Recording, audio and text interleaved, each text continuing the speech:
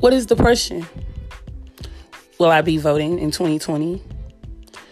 Will attention whores ever stop? Well, I have my opinion on things, and so are those things as well. Like topics in the world like pop culture, politics, even mental health, while sipping.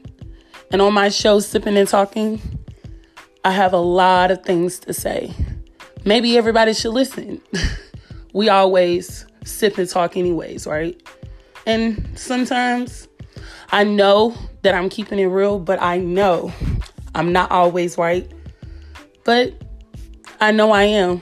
Just saying, this is Nita Realness. Please take your time to listen to me on Sipping and Talking.